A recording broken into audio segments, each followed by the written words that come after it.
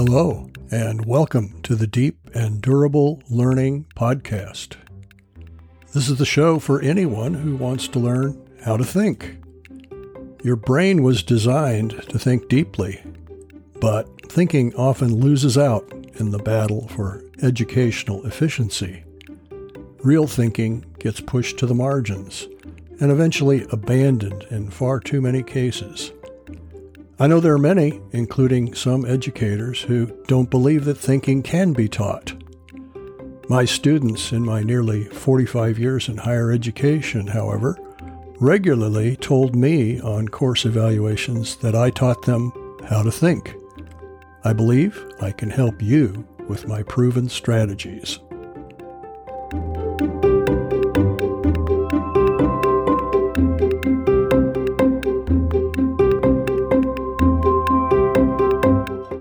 This season, I'm going to help you purposefully develop what I call learner's mind. In some ways, learner's mind starts with the mind you had as a young child when the world was full of wonders and possibilities. Every day held the potential for adventure. You might travel to your adventure, but just as likely, your yard or your neighborhood had loads of possible adventures. When my 5 kids were young, the little creek that bisects our backyard was ripe with adventures. Not infrequently, they fell into it, by accident of course, as they pursued critters. They enacted heroic battles on the bridge. They used it as a water hazard for their games. You get the idea. I suspect some version of that was you as well in your youthful past. To start to develop learner's mind, let's focus today on the simple basic of attention. Attention is the first manifestation of curiosity. Curiosity is the fundamental starting point for all learning. It is the foundational C, capital C, of the 7 C's of cognition that I explained in last season's podcast. If you haven't heard of the 7 C's, it would be helpful to assimilate them and that overview of learning that I did last season. It'll be foundational for developing learner's mind as we walk together through this season. Well, let's take a deeper dive into curiosity. To be curious is to be humble.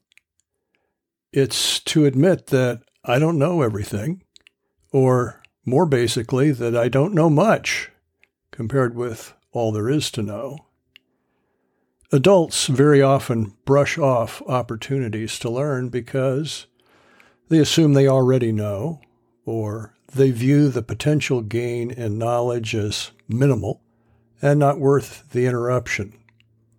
Adults tend to be characterized by 2 related E's, capital E's, efficiency and exploitation. Let's talk about efficiency, and we'll leave exploitation for the next podcast.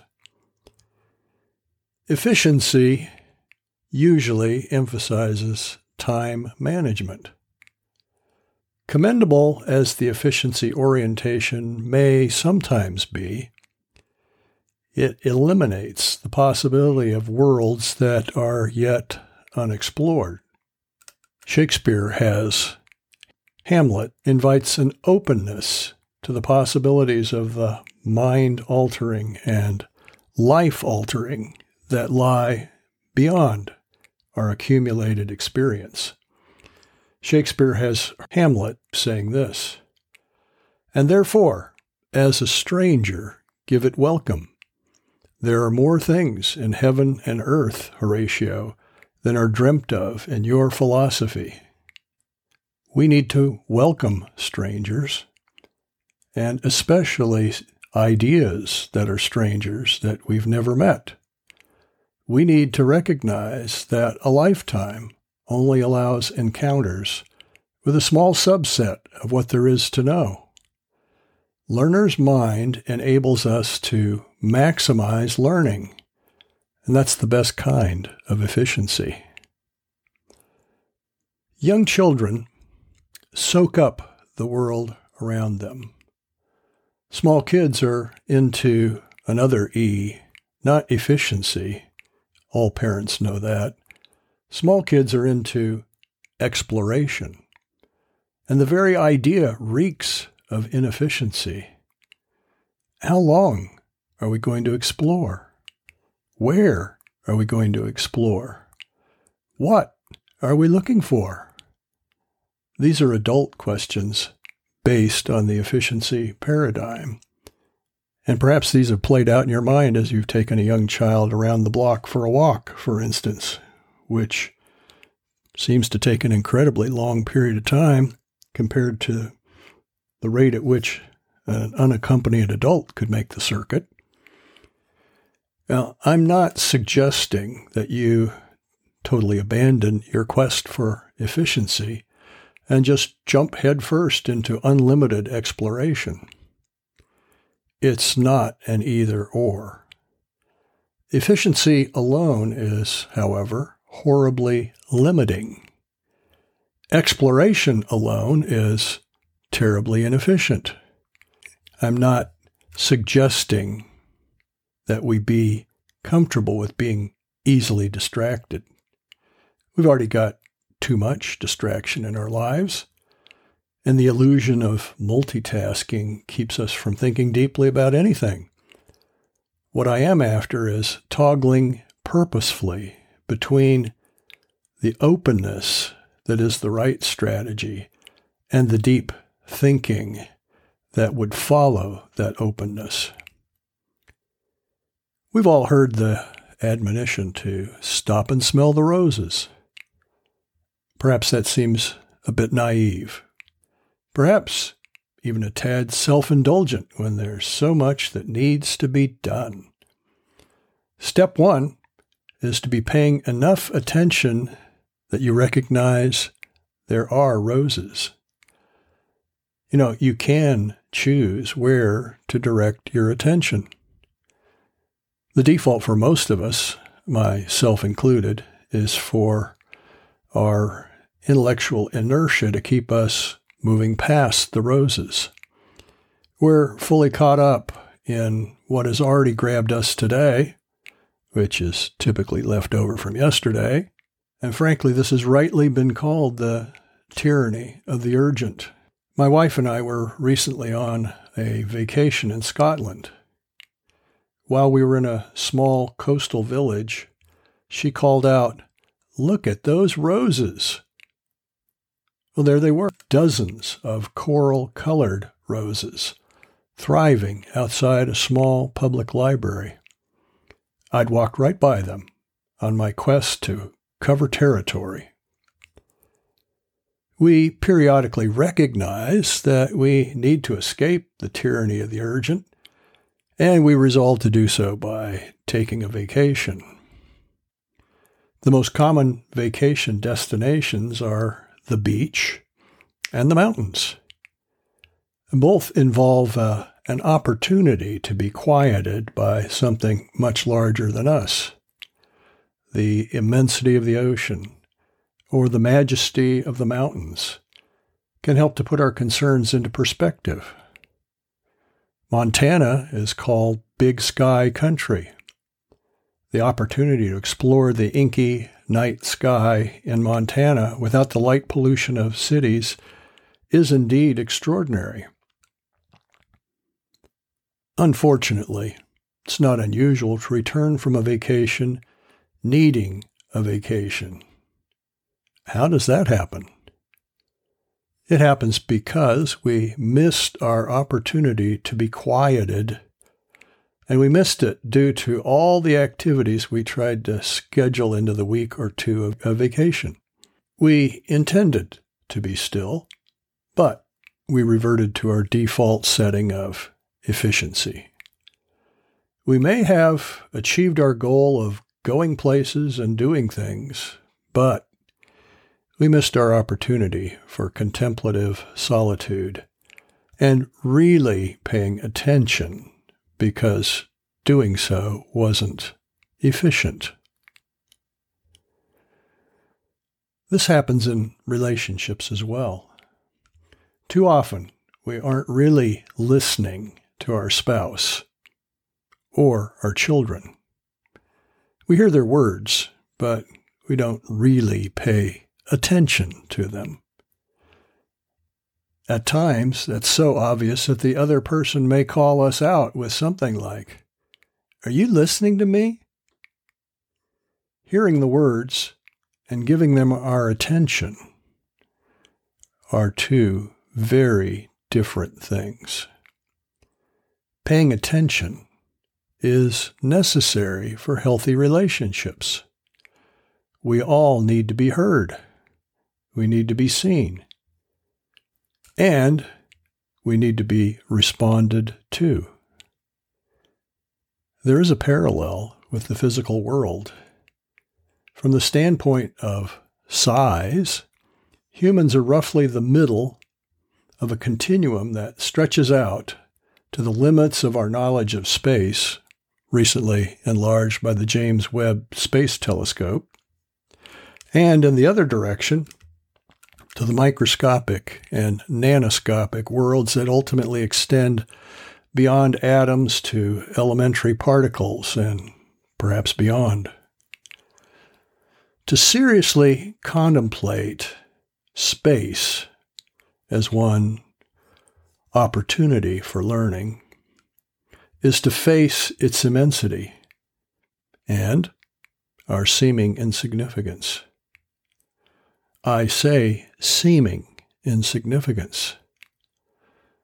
The psalmist in Psalm 8 provides the perspective adjustment in these words from the New American Standard Version.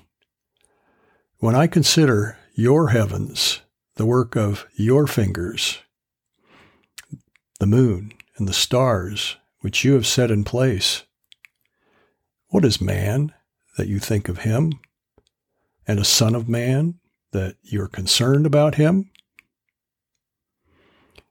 Notice, when I consider.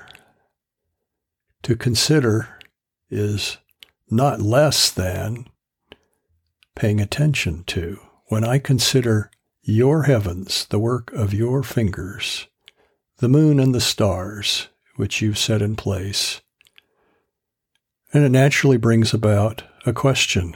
What is man that you think of him, and a son of man that you're concerned about him, in light of this vast universe of which I'm feeling like an insignificant speck? Well, the immensity of the universe does not render humans insignificant. We aren't inconsequential, for the very reason that God thinks about us, because we are the focus of God's concern. Simply put, God says we have His attention. It follows that we should reciprocate. We should pay attention. We should consider the handiwork of God, the psalmist says. Considering is the entry point. It is paying attention. We need perhaps another perspective adjustment that's implied in what I've just said, and that is that the physical universe is communication. That's right, not just stuff. It is communication. God didn't have to communicate, but He is a communicating being. He initiates communication. He communicates most basically through the physical universe. The astounding order and pattern of the universe are unavoidable. Everywhere, on every level, the heavens are telling the glory of God. Psalm 19 captures it in these words in the New American Standard Version. Day to day, pours forth speech, and night to night reveals knowledge. There's no speech, nor are there words. Their voice is not heard. Their sound has gone out into all the earth, and their words to the end of the world.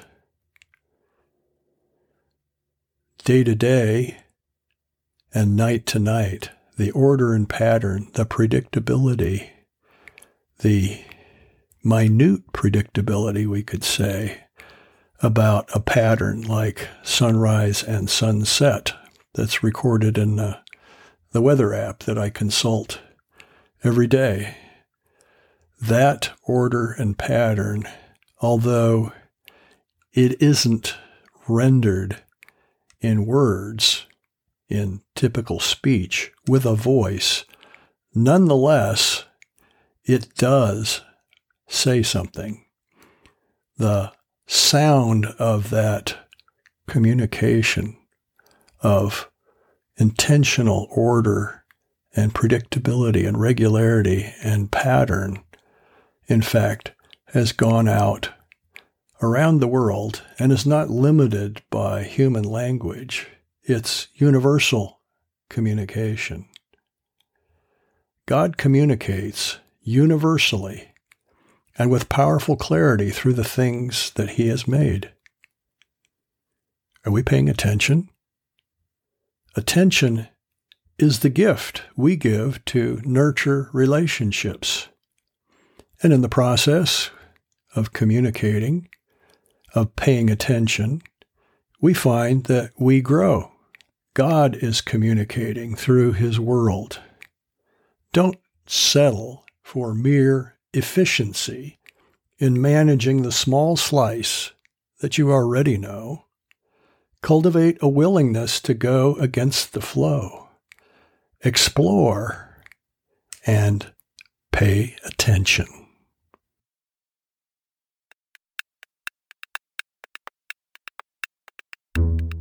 Attention is the first component of curiosity. Perception is the second. Perception's only possible if we give our attention to reality. I'll develop perception in the next podcast. But as kind of a taste of where we're headed, Elizabeth Barrett Browning memorably captured the relationship of attention and perception in these well-known lines. Earth's crammed with heaven, and every common bush afire with God. But only he who sees takes off his shoes. The rest sit round it and pluck blackberries. Join me in 2 weeks to take the next step in developing the dispositions that make up learner's mind. If you'd like to enrich your study of attention or follow up on my sources for today, please go to my blog post at deepanddurable.com. That's deepanddurable.com.